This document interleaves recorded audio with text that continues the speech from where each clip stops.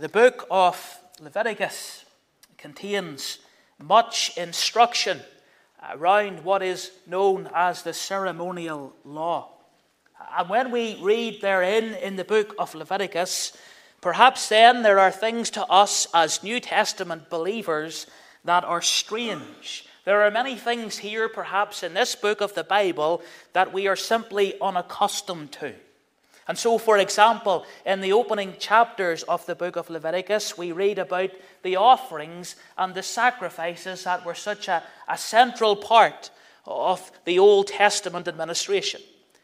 We read about 5 different offerings there. We read about the laws and the regulations and the stipulations and when and why these offerings are to be carried out. In the New Testament, as believers, New Testament believers, of course, the Lord Jesus Christ is that once for all offering for sin. There's now no longer any sacrifice. Christ has fulfilled all of those types in the Old Testament. And therefore, the sacrifices, the offerings of the Old Testament ceremonial law are perhaps to some extent a little foreign to us as New Testament believers. We could think about the feasts of the Old Testament. And again, this is something that we're completely unaccustomed to. There are other matters detailed here in this book of the Bible. And we read about those things that are prohibited by God. Because the Old Testament people of God, they had to remain ceremonially clean. And so there were those things that would contaminate them from their ceremonial cleanness. And therefore there was prohibitions there, things that they weren't allowed to do. And if they accidentally became unclean, then there were stipulations, things that they must do, things that must be carried out if they were to be clean once more. All of these things perhaps are a little foreign to us, a little mysterious to us, but they all underline the holiness of God. All of this ceremonial law, it underlines for us the holiness of God. We come today to chapter 25 of Leviticus. We have read a couple of segments from this chapter, and we read about something that is called the Sabbath Year. The Sabbath Year. Again, something that is perhaps strange to us as New Testament believers, but we want to think upon the Sabbath year for a few moments together today. Now you think, why on earth has this man come to our pulpit for one Lord's Day and decided to take on the Sabbath year? It seems like an odd thing to do. Well, I was reading in this chapter on Friday past, and I felt that this would be a suitable meditation for us today here in Coleraine. And we look at this Sabbath year and we simply draw out some lessons from the Sabbath year. Because as the Lord gave this requirement, this instruction for the Sabbath year, the children of Israel would have to recognize certain things, and we can recognize certain things as well. We can learn lessons from this Sabbath year in the promised land, in the land of Israel. Firstly, what we have to recognize is God's control. God's control. You look at chapter 25. You look at those verses we read together. Verse 3. 6 years thou shalt sow thy field, and 6 years thou shalt prune the vineyard, and gather in the fruit thereof. But in the 7th year shall be a Sabbath of rest unto the land, a Sabbath for the Lord. Thou shalt neither sow thy field, nor prune thy vineyard. That which groweth of its own accord of thy harvest, thou shalt not reap, neither gather the grapes of thy vine undressed, for it is a year of rest unto the land. And so the Lord gives very clear instructions here for the people of Israel. When they get into the promised land, this is what is to be done. There must be this Sabbath year. This is to be carried out by God's people. It's very clear. It's very specific. The Lord is in control here. He gives specific commands. And so as God's people are to observe a weekly Sabbath, and you remember that's a creation institution, because the Lord created all things in 6 days, and then on the 7th that was to be the Sabbath. The example is set there, a day of rest, a day set apart unto the Lord. And of course, as New Testament believers, we continue in that. It's a creation institution. It's there from the very beginning of creation. We observe the first day as the Lord's day, the resurrection day. But just as there was to be a Sabbath in the week, now the Lord says to the people of Israel, when they come into the promised land, there is to be a Sabbath year. It's the same principle. The seventh year is to be a year of rest for the land. Now, what does that mean? Well, the verses tell us what it means. Don't work the land. Don't work the land. Don't plant a crop. Don't gather a harvest. And don't plan a crop for next year either. Because this is to be a year of rest for the land. Now, we naturally ask the question, why? Why does the Lord stipulate this? And we can advance, we can suggest some responses to that. And even in those responses, we see the Lord's control. We see the Lord's plan. We see the Lord's purpose in all of these things. It's been suggested that this Sabbath year would allow the soil to be more fertile. I'm not an agricultural man. Maybe you are. Good for you. I don't know anything about it. But even if you know anything about gardening, if you have a vegetable patch, you will understand that you don't grow the same vegetables on the same spot every single year, because the nutrients, you've got to move about your vegetables. You've got to change them and put them in different places. Well, the rotation of crops wasn't exactly something that was carried out, it seems, the scholars tell me, in Bible times. And therefore, to rest the land for a year, that would mean the soil was fertile. That would help with the fertility of the soil. So that's one suggestion why the Lord was commanding this. Of course, it also underlined to the people of God that the land was not actually theirs. The Lord gave them the land. This was the promised land. The Lord graciously provided this land for them. He allowed them to work this land and to use this land. But it was the Lord's land, and it gave them correct perspective. They had to submit to Him. It made the children of Israel depend upon the kind providences of God. That they realized, well, for a year we cannot plant, we cannot harvest. Therefore, we're going to have to depend on the Lord to meet the need, to provide for us. And they're recognizing that every good gift comes from the hand of God. It also gave God's people rest for a year. They could step aside from the normal toil.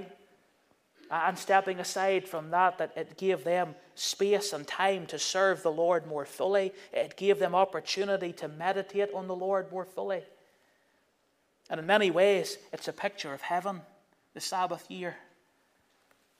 A place of rest.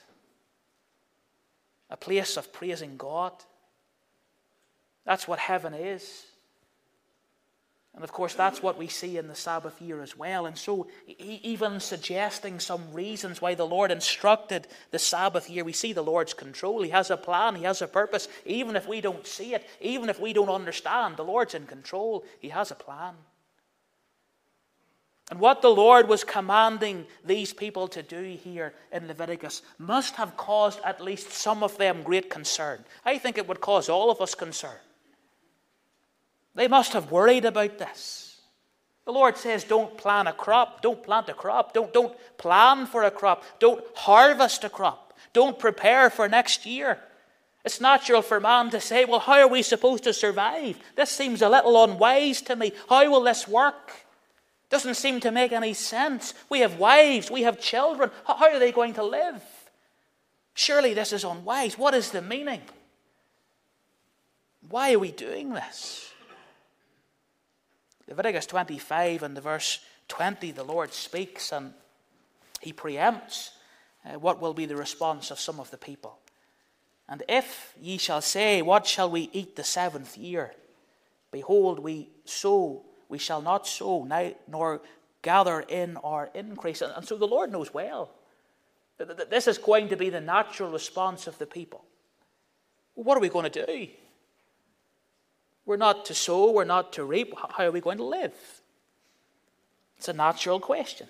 And yet, and here's what we've got to notice. The Lord still gave the command. It was a very clear command.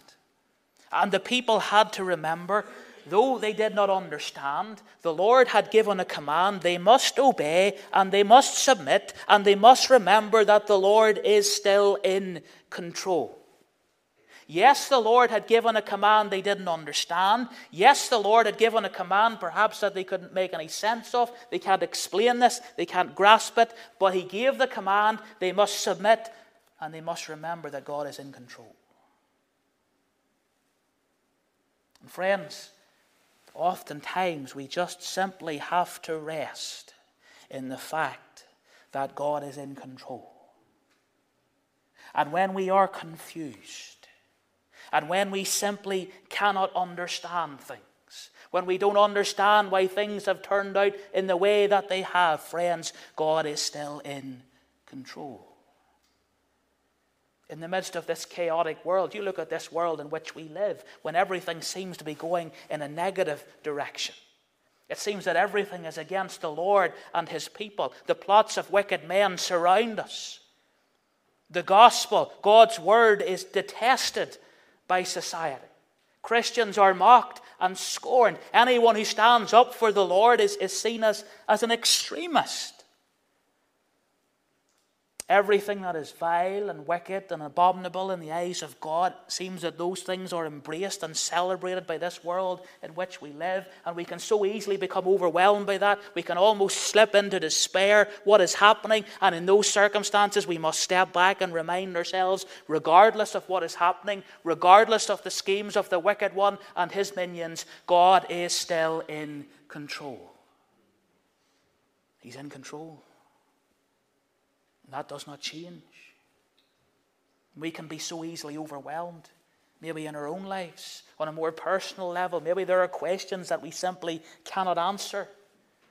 The Lord commanded Israel to refrain from farming the land for a year, and that seemed like a difficult thing to ask these people. They maybe didn't understand it. And maybe in our personal lives, the Lord is calling us to do something for him, and we can't really understand why he wants us to do this. We cannot see why the Lord would desire us to go in this certain direction. It's certainly not part of our plan.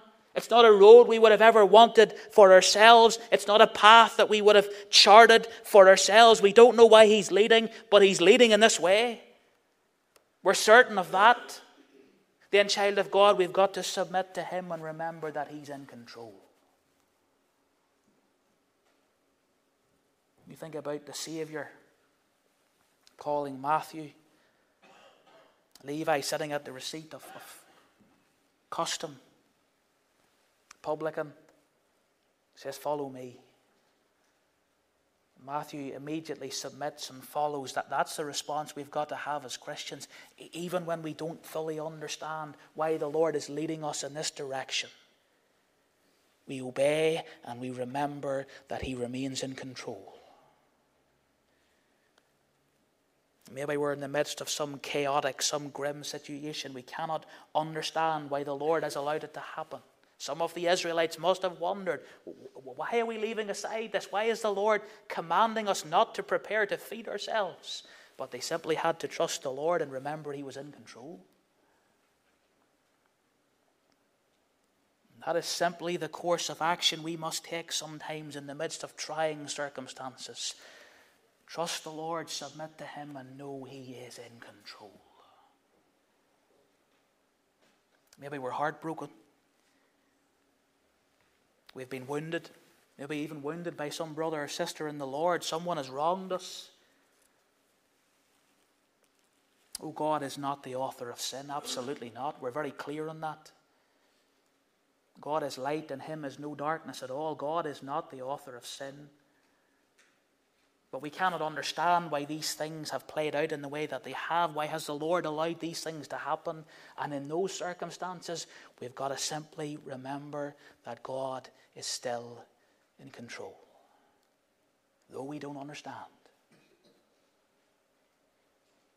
You remember Joseph's brothers, how they sinned against him, and they did sin against him. They sold him into slavery. Exceedingly wicked. His heart must have been broken. And yet when Joseph and his brothers were reconciled all of that time later, the closing chapter of Genesis 50 and the verse 20, what did Joseph testify? But as for you, ye thought evil against me, but God meant it unto good, to bring it to pass as it is this day, to save much people alive. And Joseph could step back from that situation and say, I didn't understand at the time, but the Lord was clearly in control. And when we don't understand what the Lord asks of us, or when we don't understand why we're facing what we're facing, child of God, the Lord is still in control.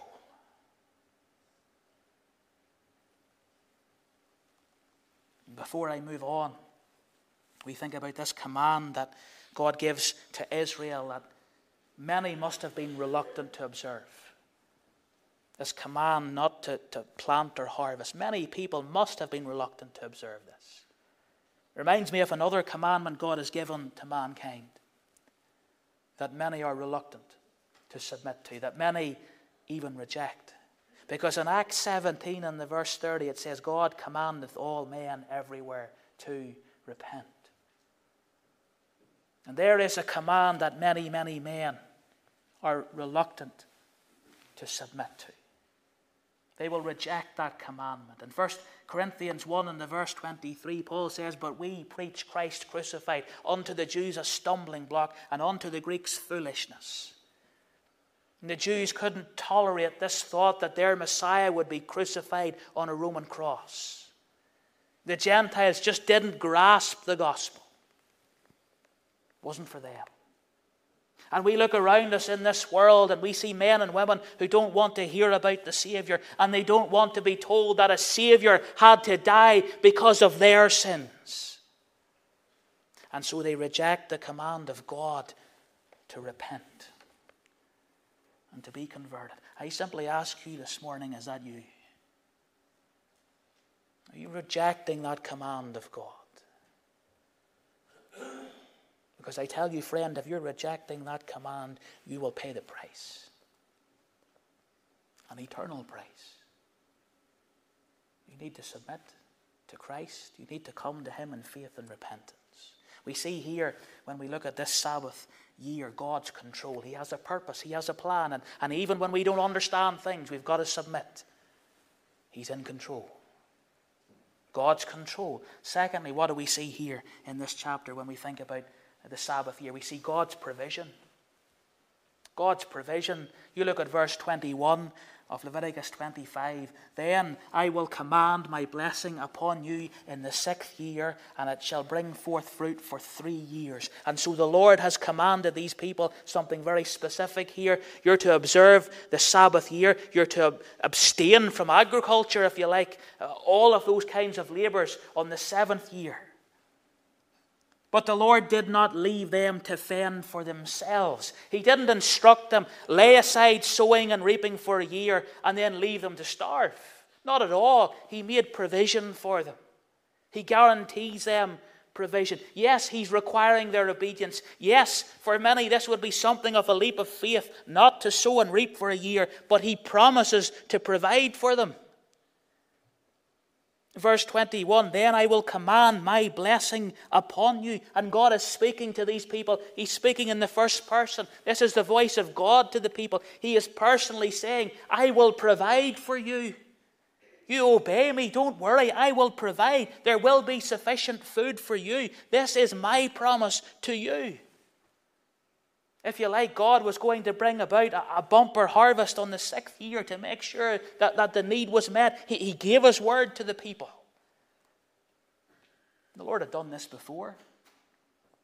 You think about the children of Israel. You turn back to Exodus in the chapter 16 and you think about the children of Israel as they wander through the wilderness. And as they're going through the wilderness, how are they surviving? The quail and the manna, of course, that the Lord provides for them. The manna, that bread from heaven that fell to feed the people, and they were to gather it every day of the week, or rather 6 days of the week. It wouldn't come on the 7th day, but there would be enough on the 6th day for 2 days. And the Lord was providing. He was providing for the Sabbath.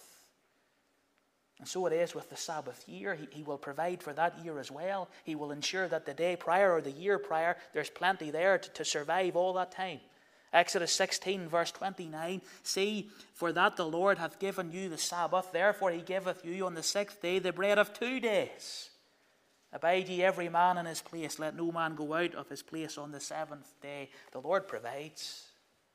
Yes, I'm asking you to do this, but I'm going to provide for you if you do it. And the people of God were to obey the Lord's command, and in doing so they would know that their need was met. And here's the lesson we're underlining here. The Lord provides, child of God.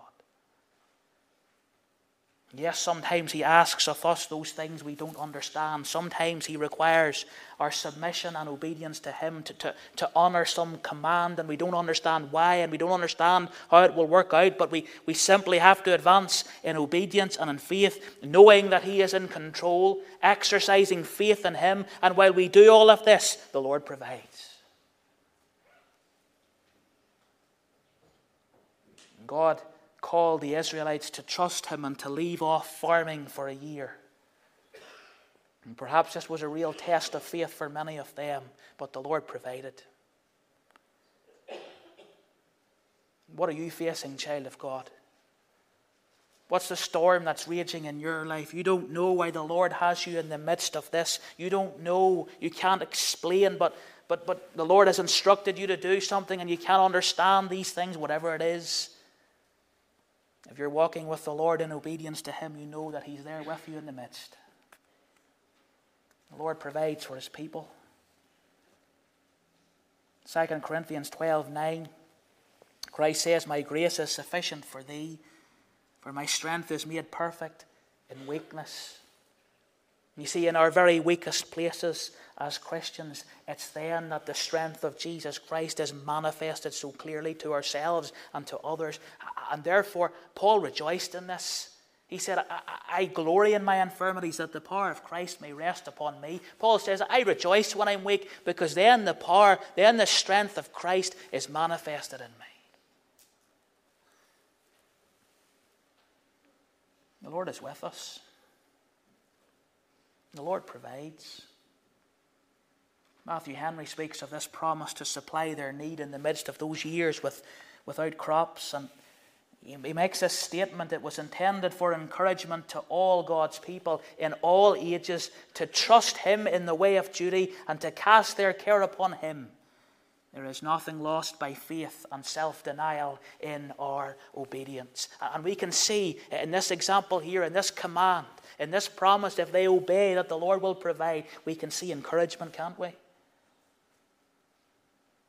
That the Lord is with us in the midst of the difficulties and even those trying circumstances he calls us to face. God's control. He has a plan here. He has a purpose. This is not ad hoc. God's in control. God's provision. He promises to provide for the needs of these people when they submit and when they obey him. God's faithfulness. That's the final thought. God's faithfulness. You look at the verses 21 and 22 of Leviticus 25. Then I will command my blessing upon you in the 6th year, and it shall bring forth fruit for 3 years. And ye shall sow the 8th year, and eat yet of old fruit until the 9th year. Until her fruits come in, ye shall eat of the old store.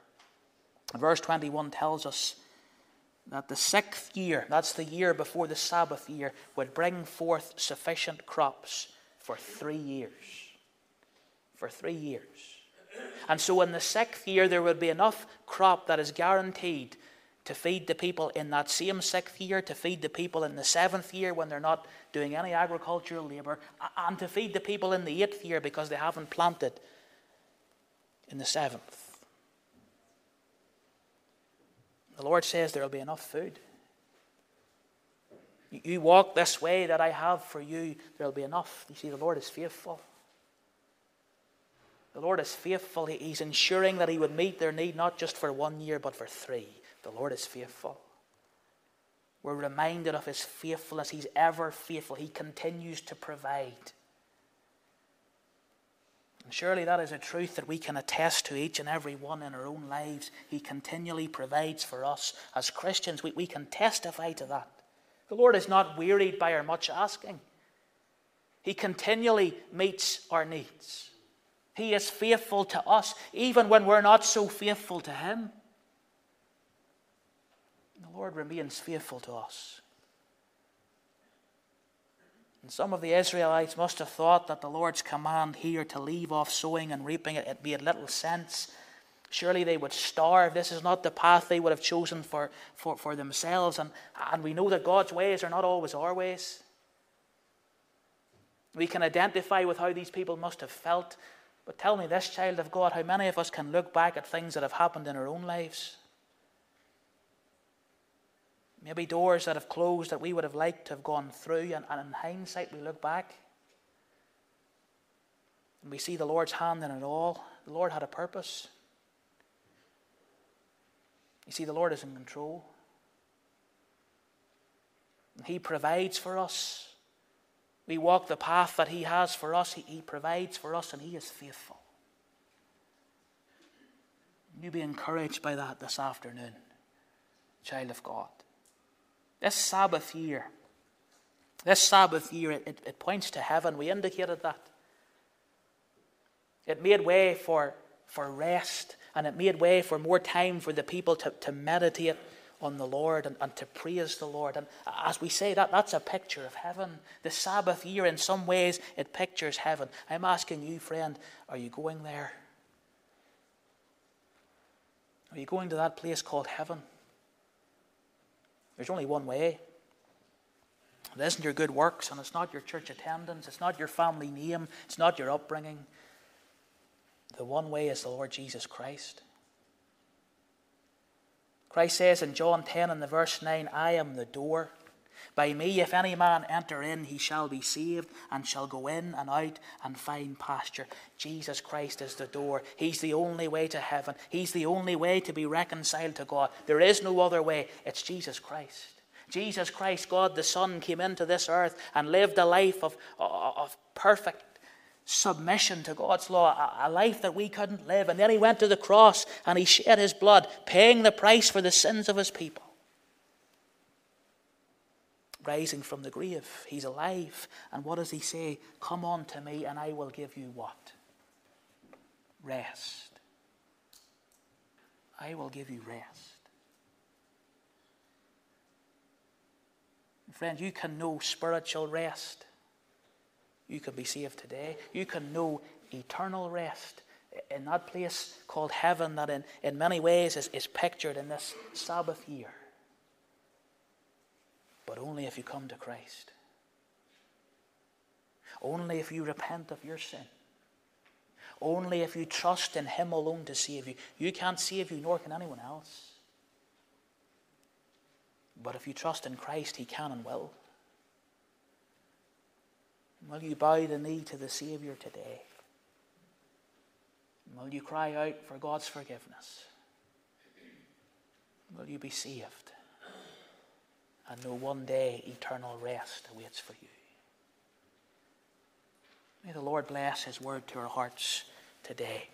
And may He encourage us. Let's take our hymn books. We're going to sing again at this stage.